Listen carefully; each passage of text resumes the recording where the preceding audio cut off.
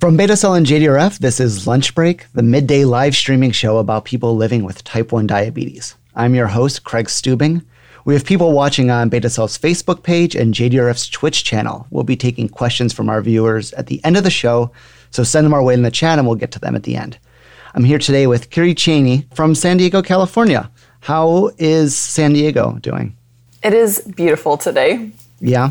It's empty, but beautiful. I'm sad that I'm forcing you to be stuck inside, but I guess that's kind of the rules anyways. You'd be stuck inside. Yeah. You were diagnosed at 26 years old. Yes. Maybe the not most uncommon thing, right? Many people are diagnosed 26 years old, but you weren't in the U.S.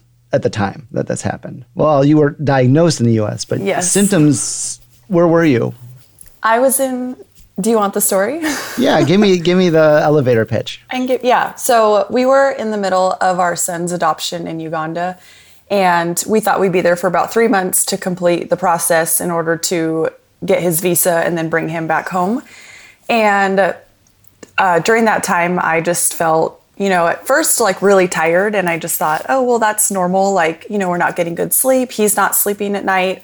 We're eating different food. We're in a different country. Like, there was just so much that wasn't a part of our regular day routine. And so, I kind of chalked it up to being a new mom, and, the symptoms started to turn into like fatigue. Like, I couldn't get off the couch, and then I was drinking a ton of water. But it's really hot in Uganda. So we just kind of thought, well, it's really hot out. So of course we're thirsty. And if you're drinking a lot of water, of course you pee all the time. So I didn't really think anything of it. Like, my whole life I had been really healthy. I never really had any kind of health issues. So to me, I just was like, I'm really tired and, don't feel good. And my symptoms just got worse and worse. And that's when I was told that I had parasites, which is very common in Uganda. And, I got to the point where like I couldn't even hold a conversation anymore. Like, even just to talk with somebody felt so exhausting, and I couldn't get off the couch. I couldn't pick my son up anymore. I would like fall out of bed in the middle of the night, just trying to like get him out of his crib if he was crying.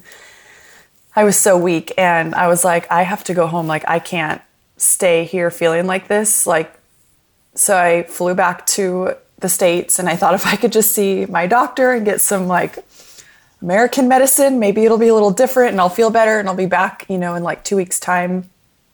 And I came here, saw my doctor, kept treating parasites, kept getting worse. And then that's when I ended up in a coma and was diagnosed with type 1, not parasites.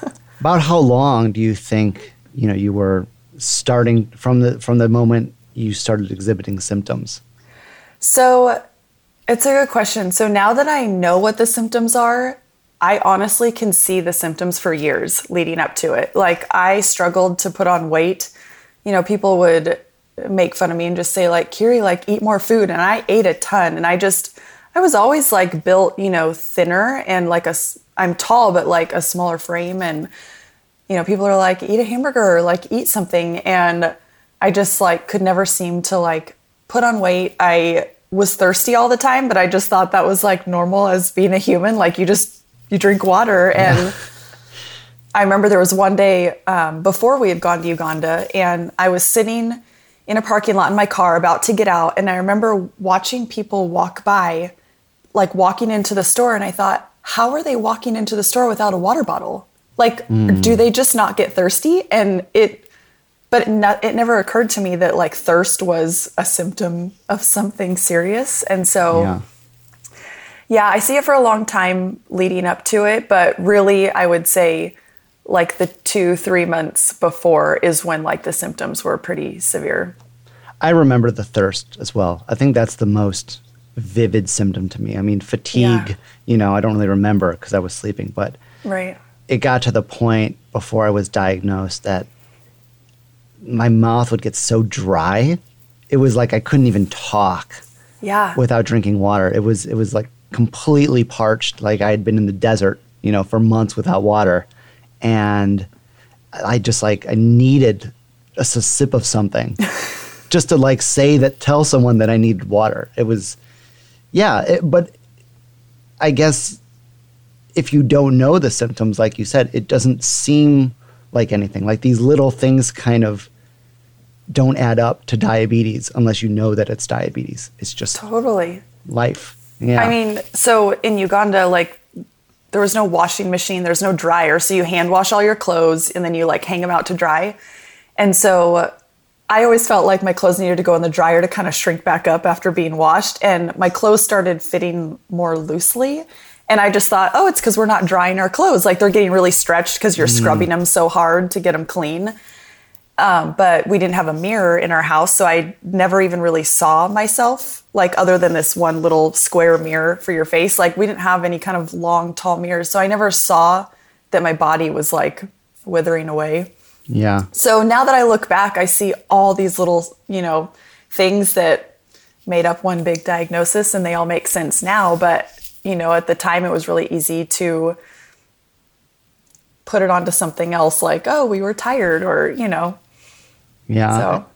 And so when you got that diagnosis, what did that feel like? I feel like I was hit by like a truck or a train or maybe both. It was so hard. You know, we were in the middle of adopting our son who was really sick. I mean, blood transfusions were the only thing keeping him alive.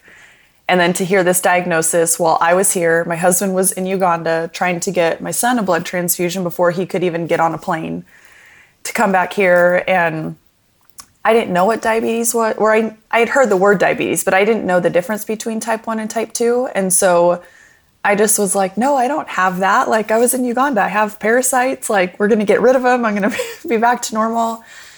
And, you know, they just come in and they're like, you're going to have to take shots for the rest of your life. And like, here's all the things that you can't do anymore. And it was so overwhelming, you know, especially for me. I just felt like I was always really passionate about like exercising and eating healthy. So it was just like this shock to hear the word diabetes, and also that it wasn't ever going to go away. So it was hard. I didn't know anybody with type 1, so I felt lonely. I didn't know who to go to. It wasn't like, oh, you know, my friend around the corner, like they've got type 1, I can go ask them some questions. It was like Google became my friend, but also my enemy. So, yeah, it was heavy, you know, being 26 and like going 26 years knowing what it's like to live without it. And then all of a sudden, like your whole life changes in an instant. It was pretty hard. And then you have a blog. Yes. At what point did you decide to tell people that you had gotten type 1? Was that a hard decision to come to? I knew that I would. I just knew that I needed some time to even process like what all of this meant, like what was happening with our family, like how was I even going to get back to Uganda? Like I knew that so many questions were going to come along with like, well, what's next? And just trying to figure out what it looked like to live with diabetes. And, you know, so much of life had changed. And so it took me probably about 2 weeks to like really share that news with, I guess, the world, because people had really been along this journey with us as we were adopting our son, and, you know, anxiously like waiting for us to return home with him. And so all of a sudden I get diabetes and it's like, well, what happens now? So it took me about 2 weeks to like feel like I could talk about it. You know, there's so much misunderstanding between type 1 and type 2. And I just was so like nervous about what people were going to say, like, oh, did you eat unhealthy? Like it was your fault. And I didn't want that. And so once I like felt like I was ready to talk about it, it was like people came out of the woodwork and they're like, I have type 1, or my son has type 1, like total strangers, like just like pulled me in and gave me like this big like virtual hug, it felt like. And honestly, that was like the best thing. Is, you know, what carried us through that time in Uganda was just finding community through social media. Was really the only way we could do that in Uganda, because it's not like there were people there that had type 1 that we could really connect with. And so just finding people that were on the same journey as myself was like really healing for me. Yeah. Did you leave the hospital feeling like you could manage this yourself? Yes and no. So I'm like the go-getter. Like in school, I always wanted to do 110%. I want to do things really well. And so I was like, I'm going to do this and I'm going to be awesome at it. But it also felt overwhelming because I didn't know all that went into it. And I remember like one of the most frustrating feelings was I was still in the hospital and they came in and they were like, you know, rambling off these numbers to me of, you know, like blood work and stuff. And to me, it meant nothing because I didn't understand the context. I didn't know what those numbers were supposed to be. And they're like, so your A1C is 14.1, but it needs to be under 7. And I don't think I had ever felt so frustrated, like with my own body, that like, normally, if somebody tells me to do something, I'm going to do it and I'm going to do it really well and it's going to be perfect. And to like hear her say that like my numbers were not where they were supposed to be, but there was nothing in that moment that I could have done to just change it was so frustrating. And I mean, over time, I started to understand like how it all works, but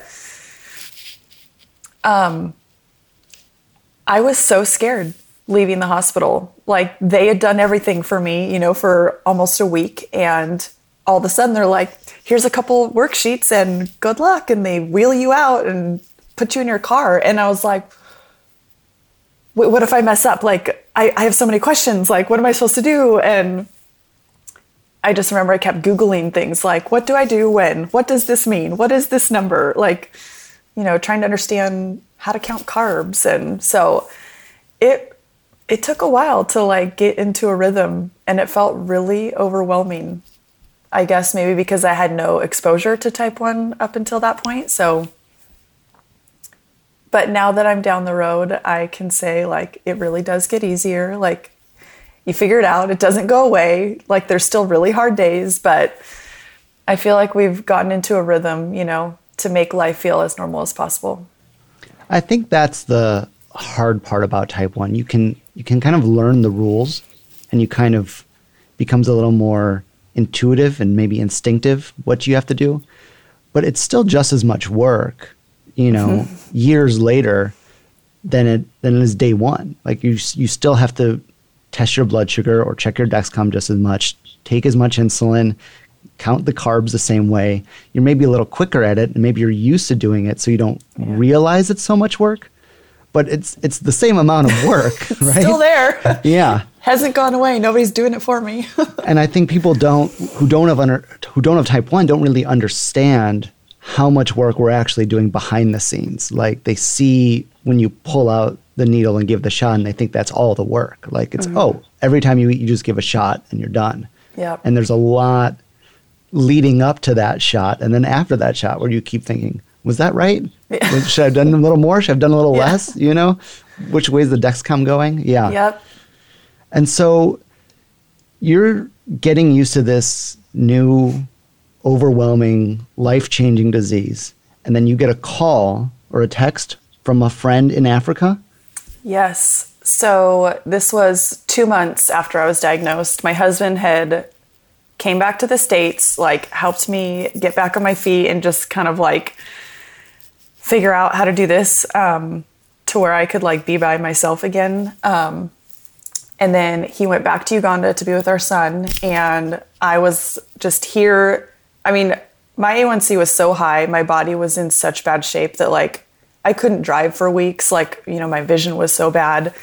It's come back to normal now, thankfully. But I mean, even for weeks, it was exhausting just to walk around the house. And so it took me time to like feel like I could function again. And so 2 months after I was diagnosed, we were told about a little girl who had just been diagnosed in Uganda with type 1. And I mean, the fact that she was even diagnosed was a total miracle because it often gets, you know, misdiagnosed as like malaria, which is very common because the symptoms can kind of look the same. I mean, basically like you start losing weight and you're really sick. And, but if you treat malaria when you actually have type 1, that, you know, doesn't end well. And so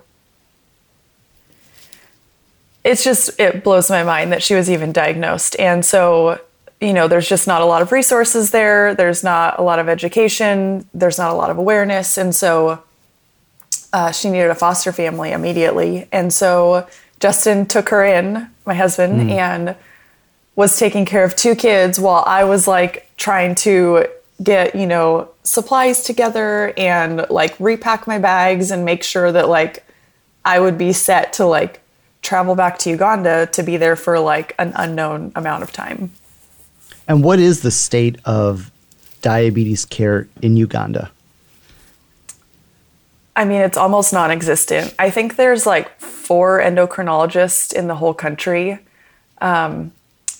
We would have to like hire a driver because you don't have a car there. And so like to get around town, you would just take a boda, which is like you hop on the back of a motorcycle and somebody drives you around. But to go to the capital, you would have to like hire a driver and drive, anywhere from 3 to 5 hours, depending on how the roads and traffic was, to see, to get to like a bigger hospital, even though that was nothing like what hospitals are here. So most people understand diabetes in Uganda as type 2, and they call it sugar diabetes because you ate a lot of sugar to get it, is kind of how they reference it. And so trying to explain to doctors or to people like, oh, so this is type 1. They're like, oh, so like you give here too much sugar? And I was like, no, that's not how it worked. And, so even the medical professionals didn't really understand. Yeah. And so the treatment for type 1 and type 2 is so different, obviously. And so what happens in Uganda most of the time is if somebody's diagnosed with diabetes, they just automatically put them on something like a metformin, and that's it. And that only lasts for, so long because you have to be taking insulin. And so it's a total miracle that she got the right diagnosis, and just the way we were brought together is so wild. But I mean, it's like, it's so weird. Like, it's hard to talk about it. Like, it's hard to put words to. Like, it's so beautiful that like we were brought together, even though it took 2 really painful experiences, to make that happen. So what is it like for you trying to, 2 months with diabetes isn't very much, right? So you're trying to learn how to live with this disease, transition from 26 years without type 1 to now having type 1. And now you've got a daughter who was just diagnosed, who knows nothing about type 1 either. How do you begin to manage that? Like, how do you manage someone else and yourself when you don't even really understand it that well? I don't know. Honestly, it's a miracle that we've made it this far. I remember I bought a couple books online before I was heading back to Uganda, and I brought those, and I had started to like find Facebook groups where I could ask questions because I'm like, I don't feel like Google's always giving me answers. Like maybe people who actually live with this can help. And I just did so much reading, so much research, like so that I could understand what diabetes was. And I felt like if I could understand what diabetes was, then it would make me feel a little bit more empowered because I didn't feel like I was going to get those resources in Uganda. And being 9,000 miles away was really hard. Like I couldn't just call up my doctor, like from Uganda, I couldn't go to some type 1 meetup, and so I really relied on just the online diabetes community and books. And I mean, it was really cool that we got to do everything together. Like we were only diagnosed 2 months apart. So it was like, we were kind of running out the gate together. So it was a lot of trial and error, a lot of failures, a lot of mistakes, until you start to understand what this really looks like. And, Zola didn't speak any English at all. So that made it a lot harder. And trying to convey to her, like, why I'm pricking her finger, why I'm giving her shots all day, and why you can't eat that. Or like, now you have to eat, even if you might not be hungry. And it was a lot to take on. And now looking back, I'm like, that really was like a lot thrown on our plate at one time. But, I'm so glad like where we are now and just feeling more confident in managing diabetes. And obviously she wouldn't be a part of our family, like if I wasn't diagnosed, but I love that I get to model for her, like what this looks like. And, I know that she watches me. She watches how I talk about diabetes. She watches how I live with it. And I mean, to the best of my ability, I try to like really paint that in a positive light for her, not negating how hard it is, but also like, it doesn't have to slow you down. It doesn't have to stop you from running after big dreams. Like it doesn't have to stop you from, travel or family or anything like that. So it's been, a cool journey to do together. Cool also meaning that it's been really hard. So yeah, I mean, it's pretty unique in the sense that I don't know many other families where the mom and daughter or a parent and a child are both diagnosed virtually at the same time and are figuring it out together. Usually there's if they're both diagnosed, there's a gap, right? A year, yes. A couple years. Yeah. Yeah. Everything. I mean, I remember searching like YouTube videos in Uganda, like on how to do things, on what words were like, there's like diabetes slang and I'm like, what are these words people are talking about? I don't know, And so, yeah, it's been a journey, but I'm so proud of her. She has come so far. Like now that you talk to her, like you'd never know that she didn't speak English, and she just has like taken diabetes by the horns, and she just does it. Like people watch her and they're like, what is she doing? Like all by herself. Like, she was giving herself shots like 6 months in, like totally by her choice. Like she wanted to do it. And so I'm just so proud of like how far she's come. Yeah. So it's been about 5 years, right? How much of her management can she do herself? So that is one of those things that like you just learn as you go. And I want it to be very much like, I want her to take as much as she wants to do, but I'm happy to do any of it, all of it, none of it. Like, I don't want her to feel like the burden of diabetes. Like I want her to feel like she can just be a kid. But if she wants to do that, then I want to let her. So Zola, we got her when she was 6.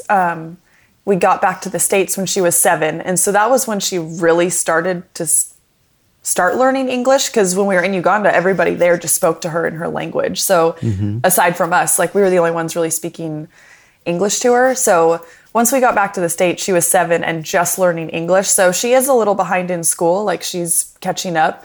So as far as like math calculations, like I don't let her do those on her own.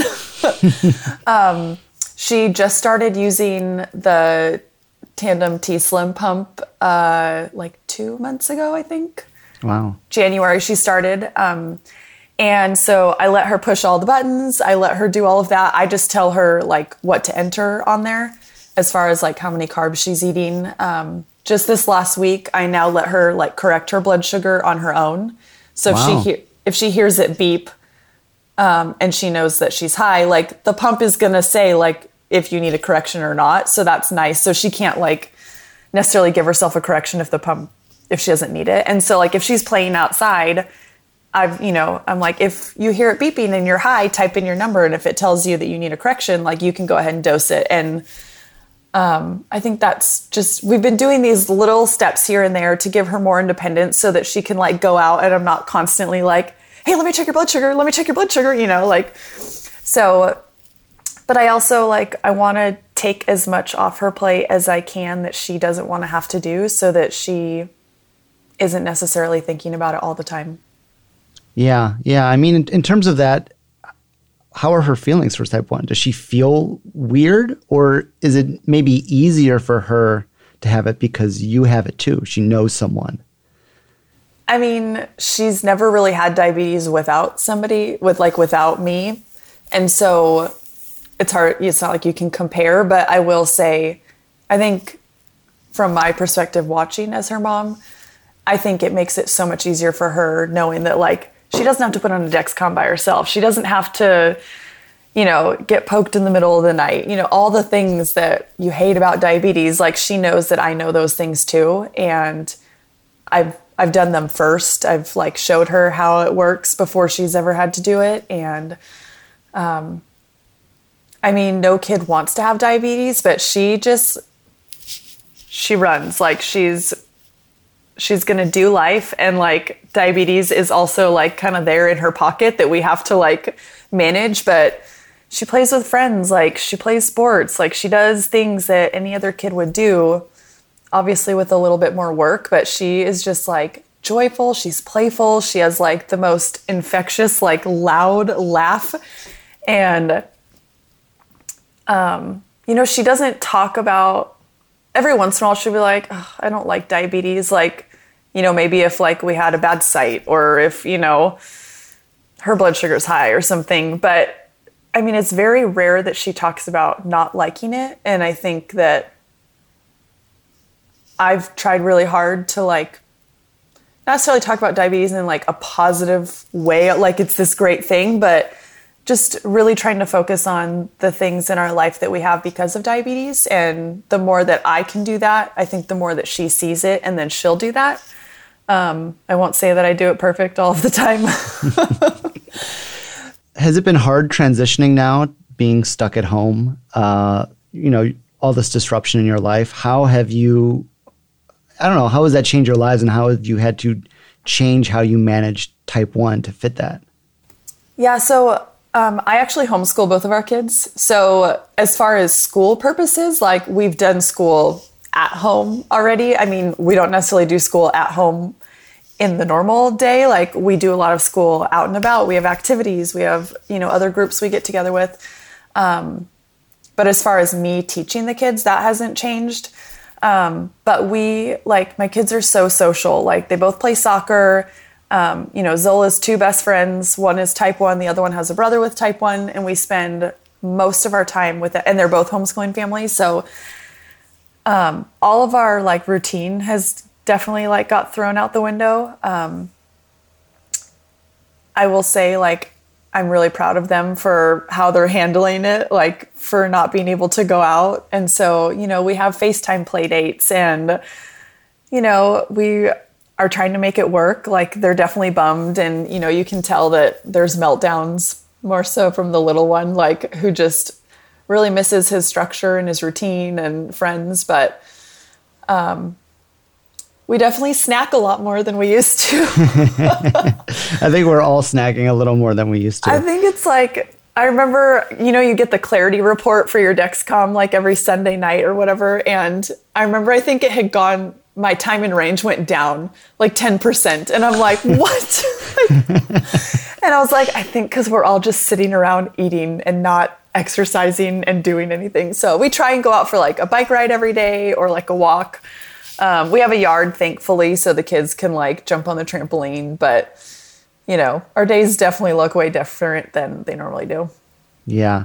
You know, you mentioned the online community a bit, how it's helped you transition to having type 1 to raising a kid with type 1 while you have type 1. Yeah. Has that been helpful during this sort of lockdown? Have you been reaching out to the type 1 community? Yeah, absolutely. So I think when I was first diagnosed and, you know, very shortly after that went back to Uganda, that was kind of like how I started to meet people with diabetes. And I realized like how important that was in like our family's life, and how much we personally needed that. And so I feel like we've carried that, you know, very close to our hearts for the last 5 years. And now that everybody's kind of stuck at home, I'm so, like, I knew that the online community was really important to me. And now that like we can't be with those friends that we normally see, like almost on an everyday basis, it has just been such a reminder of like how important those friendships are. Because, you know, I feel like diabetes feels easier when you're doing it with a friend or with somebody else, because, you know, you don't have to explain yourself. They understand what you're going through. You know, you don't have to explain a bad day. Like they know what a bad day feels like. And so now just trying to do that online through FaceTime and, you know, videos and different fun games and activities, you know, Zoom meetups and stuff.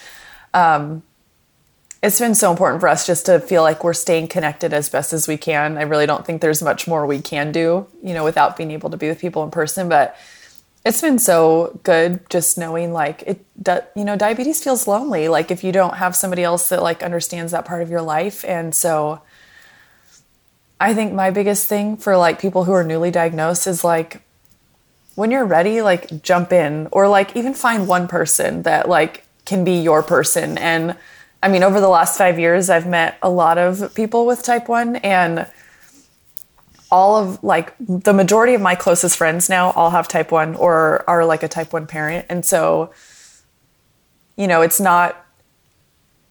doesn't make up who we are. It's like diabetes doesn't define who I am, but having those friendships for myself has been really important for like my own mental health.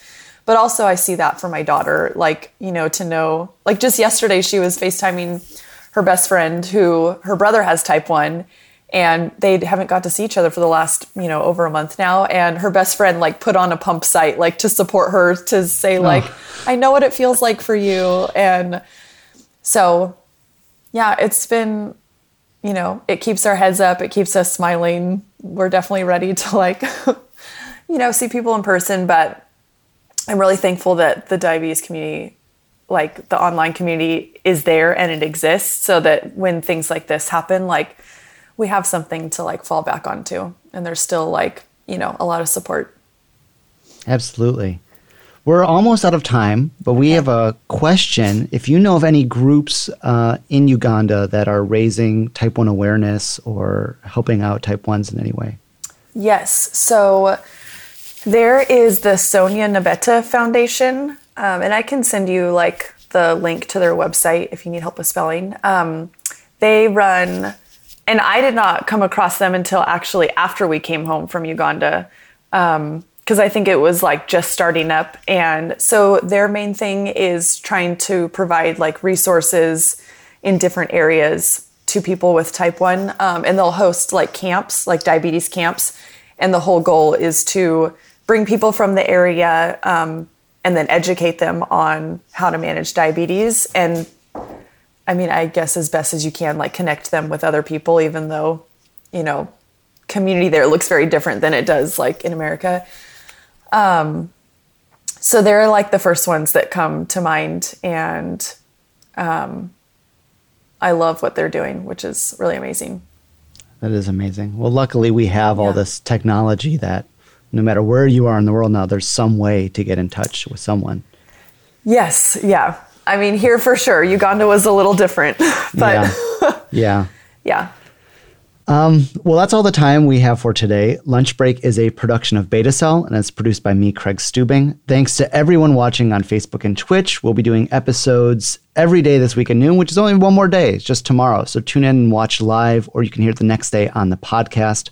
Our website is betacellpodcast.com. There you can find every episode of all of the Beta Cell shows if you want to listen to something else besides the news while you're stuck at home. And JDRF is the leading global organization funding type 1 diabetes research. They need your help to do the important work of improving the lives of people with type 1. You can get involved with your local chapter or donate at jdrf.org. And if you're watching on Twitch, there's a donate button there too. Lastly, Kiri, you post lots of recipes on your blog and Instagram. So we're all stuck at home. We have limited food. What's something tasty we can make? What do you recommend? It's going to be easy and make us feel good.